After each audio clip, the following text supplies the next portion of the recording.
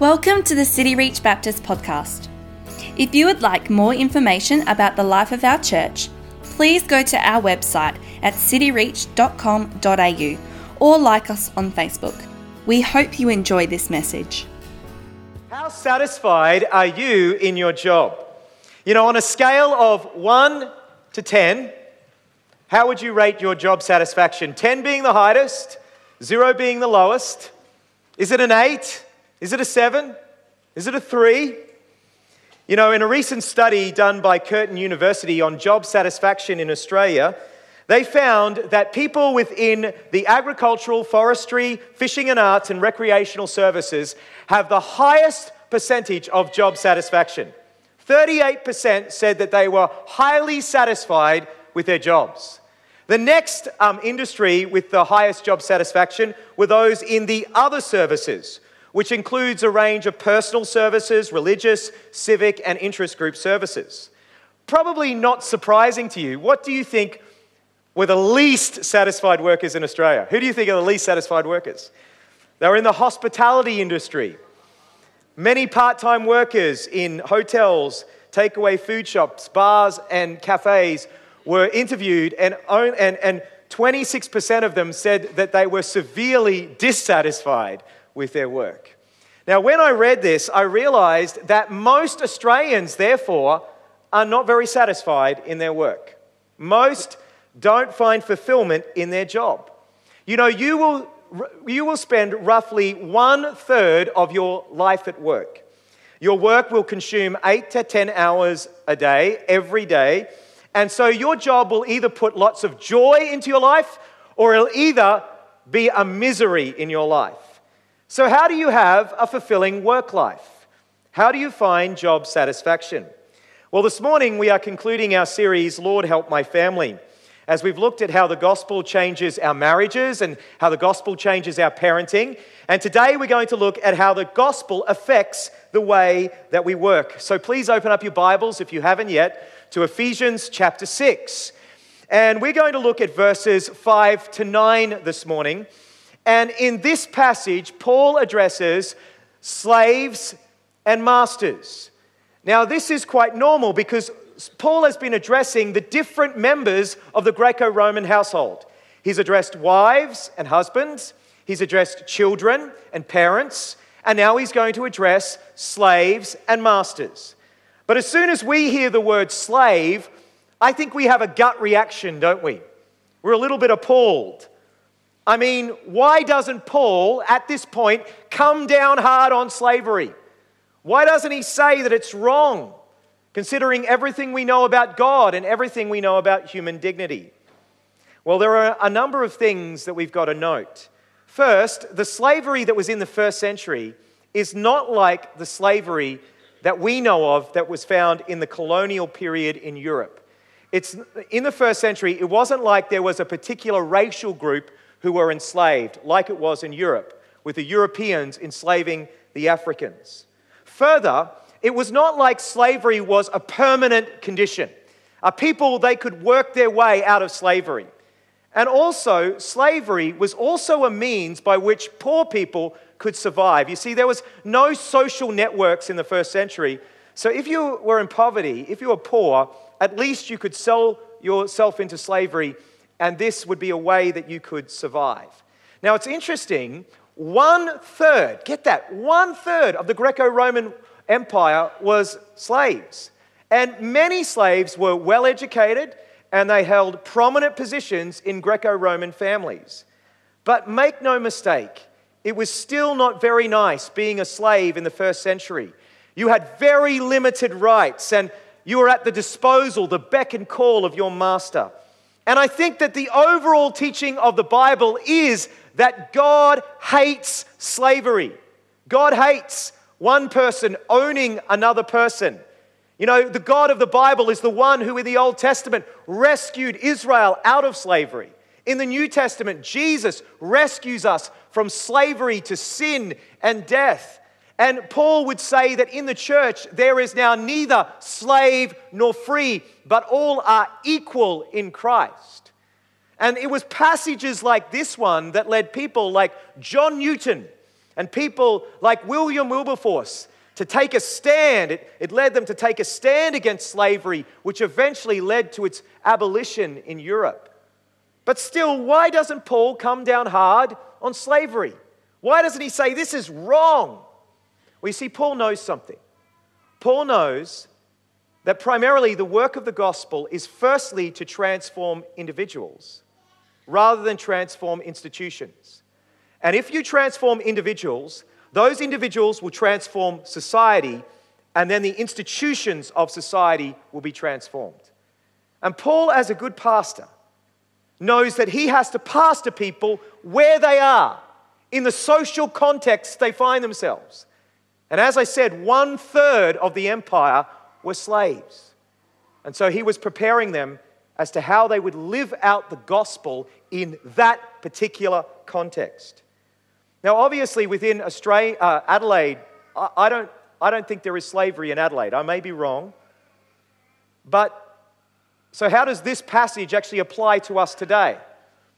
Well, I think it can apply to our working relationships.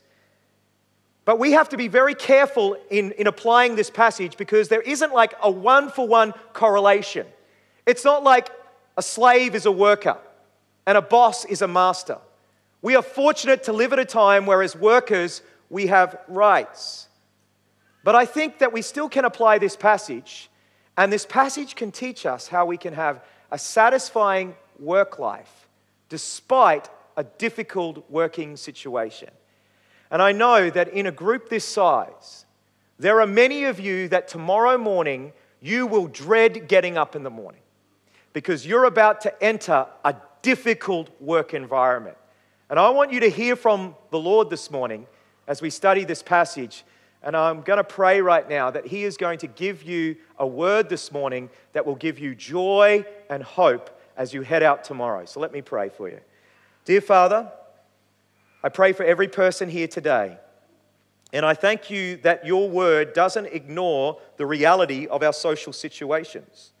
Rather, your word speaks to every part of life. And I pray especially for those people who are here today who really struggle in their work situation, that after studying your word today, they would have heard your voice speak to them, Father, and you would give them a new way to approach their work that will ultimately lead to joy and fulfillment in their life. I pray that in Jesus' name, amen.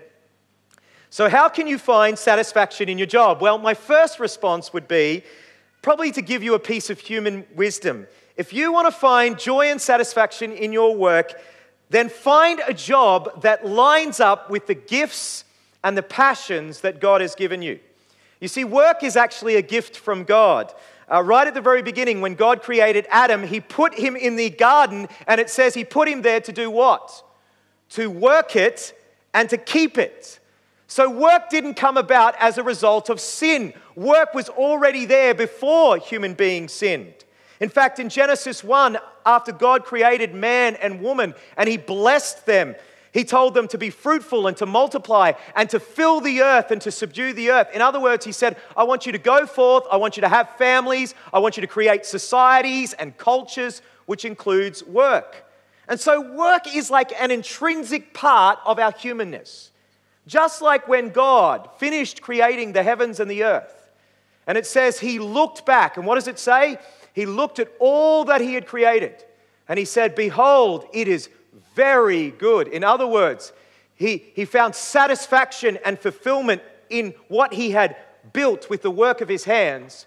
I don't know about for you, but for me, after a good day's work, there are times when I just think, man, that was a good day of work, and my heart is filled with fulfillment at what has been accomplished. And the reason that happens is because we are created in the image of God.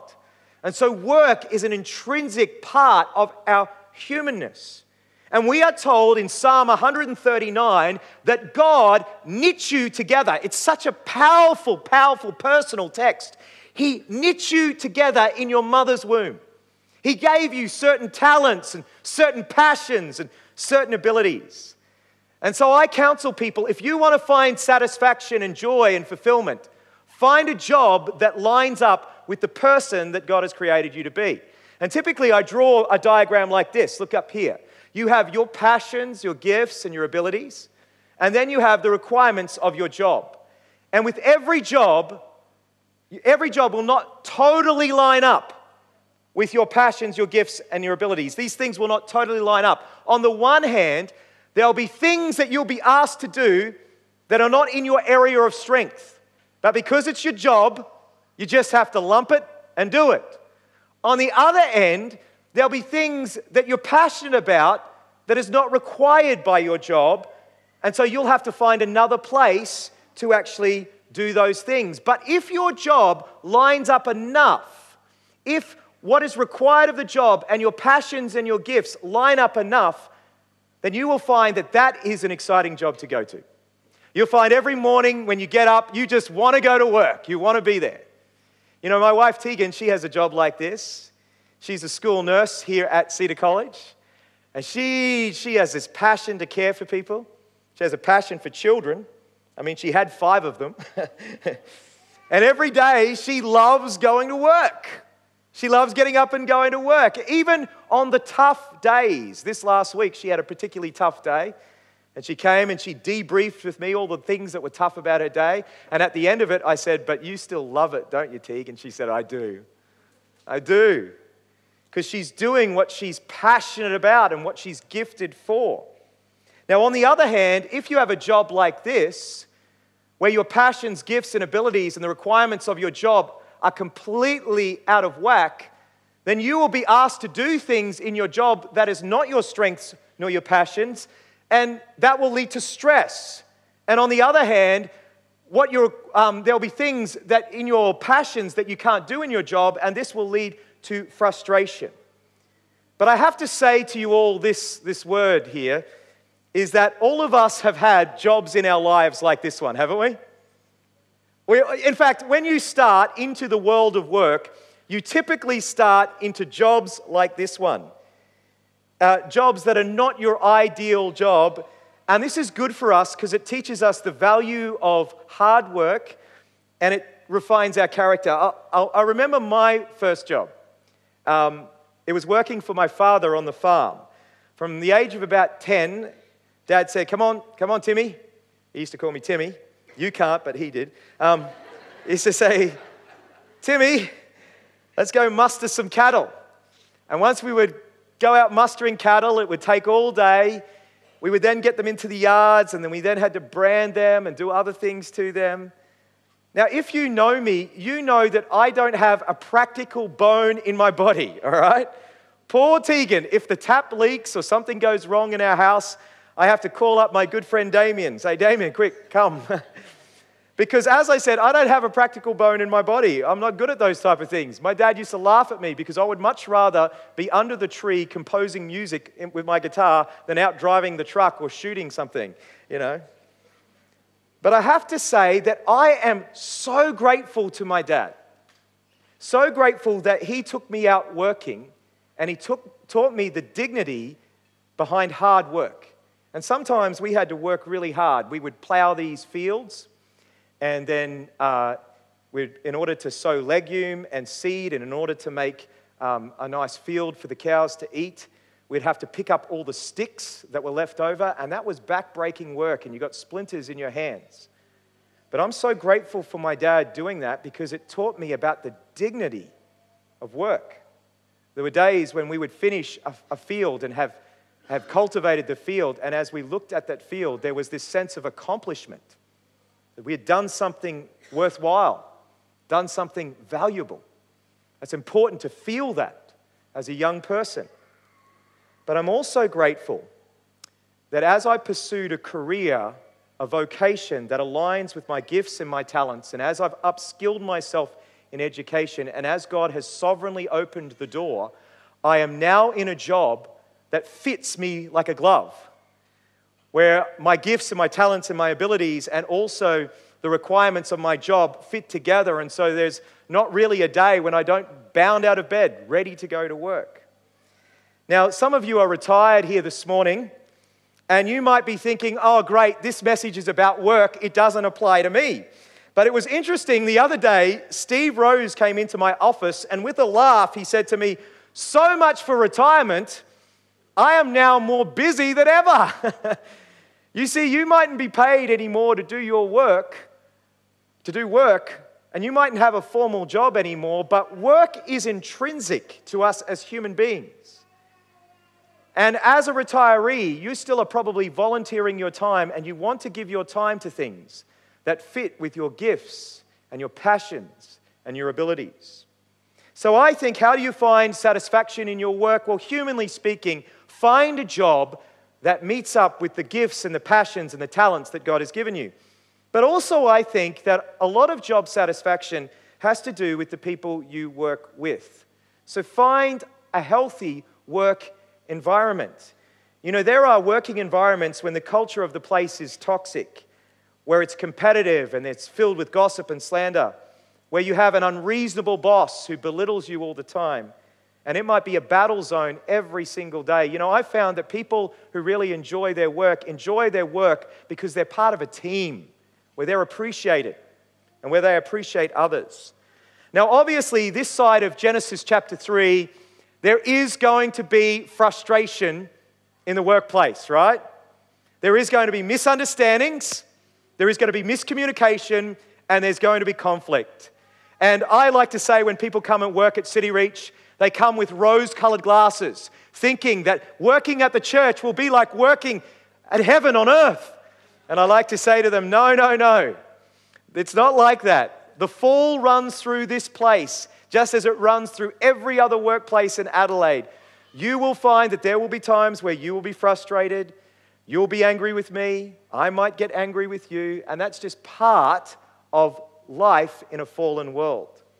But I think that part of having a satisfying job is being in a work environment where there is this healthy culture, where you have good relationships with your colleagues. You know, one of my favorite sitcoms, I don't know what you'll think of me after I say this, but one of my favorite sitcoms is the American version of The Office. Do you know that show? All right. Even though some parts of it are a bit off and Michael makes you cringe at times, he is the type of boss who loves his employees, and this comes out over the show. I remember in this one particular episode, Pam, who's the receptionist, she's also an artist, she draws this picture of the office, and it's going to be shown at this art exhibition, and she invites all of her work colleagues, and no one shows up. And the art exhibition is almost over, and then in comes Michael. And he's like, he looks at this pretty average picture, and he's like, this is the best thing in the world. And he purchases this picture and he puts it up in their workplace, making much of her. You know, we all want to be in work situations that are healthy, where we're appreciated, where we're treated well. And I think that part of having a satisfying, fulfilling work life is being in a healthy work situation. But let me ask you a question. What happens if you were a slave in the first century? What happens if you were just told what you had to do? What happens if you had a horrendous master who just treated you poorly? And what happens today if you have a job that doesn't line up with your passions and gifts and you can't really transition out of it? People are depending on you and you've made financial commitments. How do you have a fulfilling job then? How do you find satisfaction in your work then? Well, this is where our passage this morning is very instructive. Because even though you might not be able to change the what, you can change the why. And what I mean is this: even though you mightn't be able to change what you do, you can change why you do it, your reason for doing it. And this is where the gospel changes everything.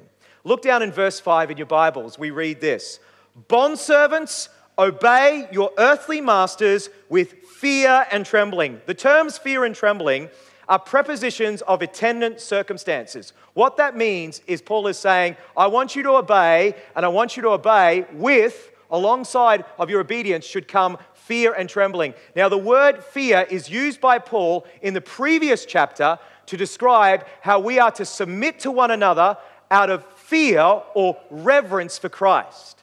So Paul is saying to slaves, you need to obey your masters with reverence, with respect, And then he says, with a sincere heart.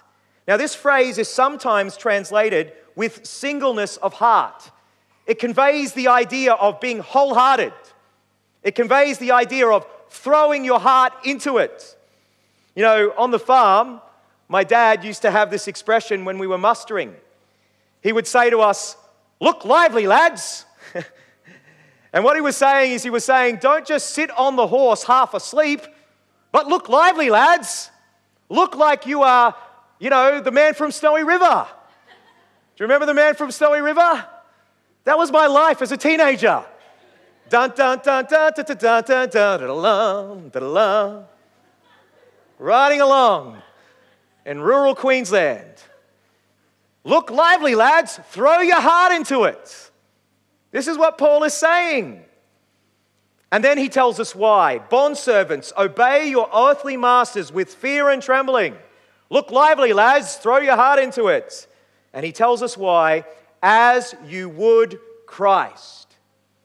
You see, the reason that these people should obey their earthly masters with respect and should throw their heart into it is not because of their earthly masters, but because they have a heavenly master, Jesus, whom they are serving.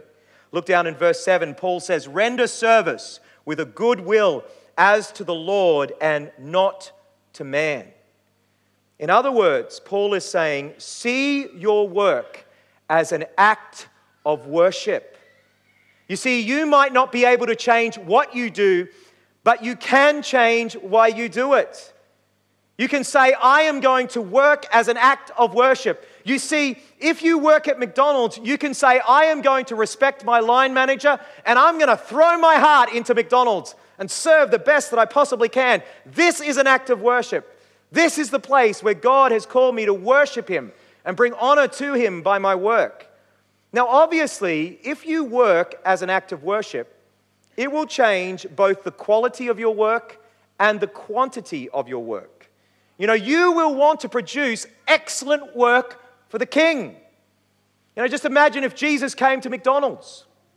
You wouldn't want to throw together a sloppy Big Mac. If you were feeding Jesus, you would want to get one that was exactly like the picture on the screen. I don't think it exists, but you would want to try and aim for that, wouldn't you? And it wouldn't just affect the quality of your work, it would also affect the quantity of your work. You would want to produce a fruitful work for Jesus. So how does the quality and quantity of your work stack up? Are you producing excellent work? Throwing your heart into it for the glory of King Jesus? I know that some of you are students here today, and I know that there's this saying out there. It goes like this: P's get degrees. Who knows that saying? You know that saying? P's get degrees, yeah? Well, imagine if you're a student studying for the glory of Jesus, you will want to do the very best that you can. If that's a P, fantastic. But you'll want to do the best that you can for the glory of Jesus if you're working as an act of worship. And I think that you will find that there is a blessing in this for you. Because if you work as an act of worship, it will affect the quality and quantity of your work, and people will see it. And you will be rewarded. Remember Joseph in the Old Testament? The interesting thing about Joseph is everywhere that Joseph went, he rose to the surface. Whether it was in Potiphar's house, whether it was in prison, wherever he went, he worked as an act of worship with all his heart, and he was raised up. The cream always raises to the top. So often you cannot change the what of your work, but you can change the why. You can see your work as an act of worship. And when you see your work as an act of worship, notice this, you will become a witness. Look down in verse 6. Bondservants, obey your earthly masters with fear and trembling, with a sincere heart as you would Christ. And then he says, not by the way of eye service, meaning not that just when people are watching you as people pleasers, but as bondservants of Christ, doing the will of God from the heart. You see, when you do your work for the glory of Jesus, people will notice. And people will say, what's different about you? Why is it when everyone else is freaking out, you are composed and you're calm? Why is it when everyone else is cutting corners, you don't? Why is it when everyone else is engaging in office politics, you remain silent. You know, at City Reach, we believe that as a disciple of Jesus, you live out your new identity through community on mission. As a disciple of Jesus, you've been given a new identity. You are now a child of God. You live that out through community. You engage in the church family, and we build up one another. But all important is we live out our new identity through community on mission. On mission every day. Every day we are on mission, which includes our workplaces. You know, J.D. Greear, he has this very interesting thing. You know how we're trying to reach out to 10 cities in the 1040 window? You know that? Our Reach 10 vision. We want to plant 10 churches in Adelaide, 10 churches interstate, and reach out to 10 cities in the 1040 window. I once heard J.D. Greear say this. He said that there are 50,000 missionaries in the 1040 window.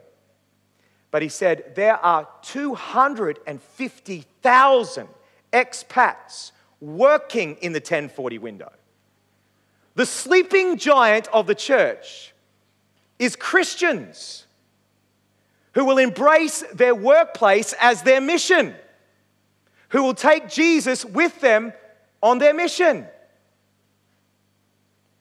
who will go out of this place and work as an act of worship, and that work will then become a witness for Him. This is the sleeping giant of the church. You see, we buy into the idea that there is this sacred part of our lives and there is this secular part of our lives, and the sacred part of my lives is Sunday, but the secular part of my life is all the other days of the week. That's not true. God exists and reigns over all of your life, right? And so your work is so significant to Him, and it has value to Him. Who here drove to church on a road this morning? I'm glad that there are people who made those roads. Amen. On Friday night, Tegan and I went out to Bangkok Boulevard. Do you know that restaurant? It's one of my favorite restaurants. I'm glad that there are people who cook. You see, God has placed us in all these different places, and our work has intrinsic value to Him. It brings glory to Him, and as we bring glory to Him by serving other people in our workplaces as an act of worship, it also leads to a witness to the greatness and glory of King Jesus. But here's, it gets even better. It gets even better, my friends. Not only does your work become a witness, but you can work with the assurance that your work will receive an eternal reward. Look down in verse 8. Paul says, knowing that, what does he say? Whatever good anyone does, this he will receive back from the Lord, whether he is bondservant or free. Some of us have bought into this idea that because I'm not a pastor or a missionary, I'm not going to receive any reward from the Lord. We've really bought into this sacred secular divide. So we think that Jesus is only going to reward our service here at church or our stuff that we do here at church. But it says, whatever good you do, you'll receive reward from the Lord. And I'm so grateful for the people who work building up our roads. When you go to other countries and you see all the litter on the side of the road, I'm so grateful for the people who sweep our roads. What a good work that is. And when done for the glory of Jesus and in the name of Jesus, you can be assured that you will receive a reward from Him. An eternal reward from Him. He is pleased with your work that's offered to Him, your daily work that's offered to Him. He is pleased with that. It's offered in His name for His glory. So how do you become satisfied at work? Well, yes, humanly speaking, find a job that is in line with your passions and your strengths and your gifts, and find a workplace that's healthy. But if you can't, you could still be satisfied and fulfilled if you approach your work as an attitude of worship. You surrender your rights to Christ and approach your work as an attitude of worship. Your work will become a witness, and you can work with the assurance that you will receive an eternal reward if you're doing it for the glory of Christ. Now, I've got to ask you a question as I close. Why don't we work as an act of worship? Why don't we work as an act of worship? Well, the problem is that we tend to worship work rather than working as an act of worship. We worship our work. We look to our work to provide us with security, with identity. And so we worship our work. And that's why we get tired. And that's why we get exhausted. Because we're placing too much weight on our work. And some of us do this thing where we have this pendulum swing. We go from placing too much weight on our work then to not placing enough weight on our work. We then just go, oh, well, I'll just see my work as just a job that I do. And the only way to be free of that is actually to find your rest in the finished work of Christ. On the cross, Jesus cried out, "It is finished. The work is done." You don't have to get up tomorrow morning and find your identity in your work or find your security in your work. You have that in Jesus. You have that in Christ. And so you can go out into the workplace tomorrow morning and say, I don't need to go out to try and find something to find myself. I actually know who I am in Christ, and I'm going out as an act of worship into the workplace. This is what you can do tomorrow morning. You see, have you ever wondered why we meet on the first day of the week? Is this not the first day of the week? Yeah, and why do we meet on the first day of the week, class? Why? Anyone? Why? Because it's celebrating the resurrection of Jesus. Jesus was raised on the first day of the week. So we come together, we celebrate the rest that we have in Him, we celebrate that the tomb is empty, that Jesus is alive, and we go out in the next 6 days as an act of worship. We enter our work out of rest.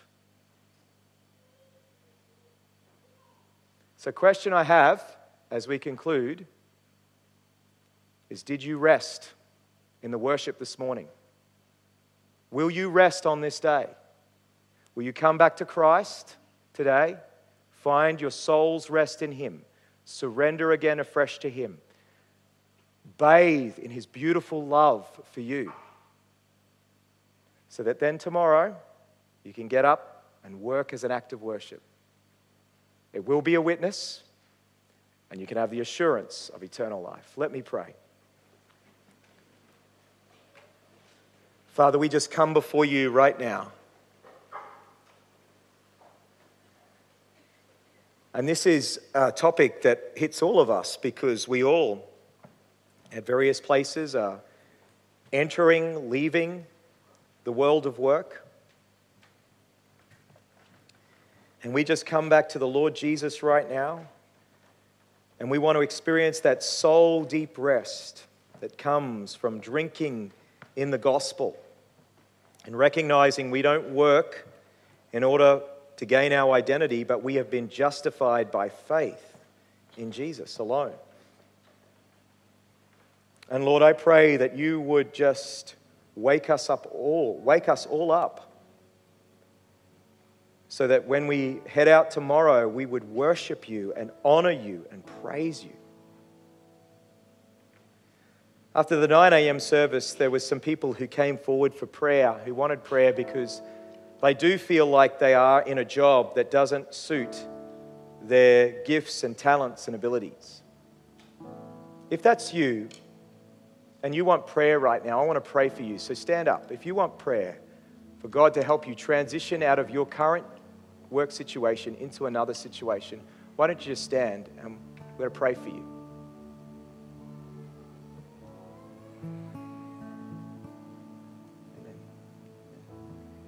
Let's pray. Father, we pray for these precious people. We pray that you would give them wisdom as they transition, and you would open a door so that they can transition into a work situation that suits their gifts and their talents and their abilities. But in the present, Lord, give them peace and give them the strength to cope with their situation. Lord, we pray. Amen. If you're retired here, I want you to stand up. And I want to pray for you.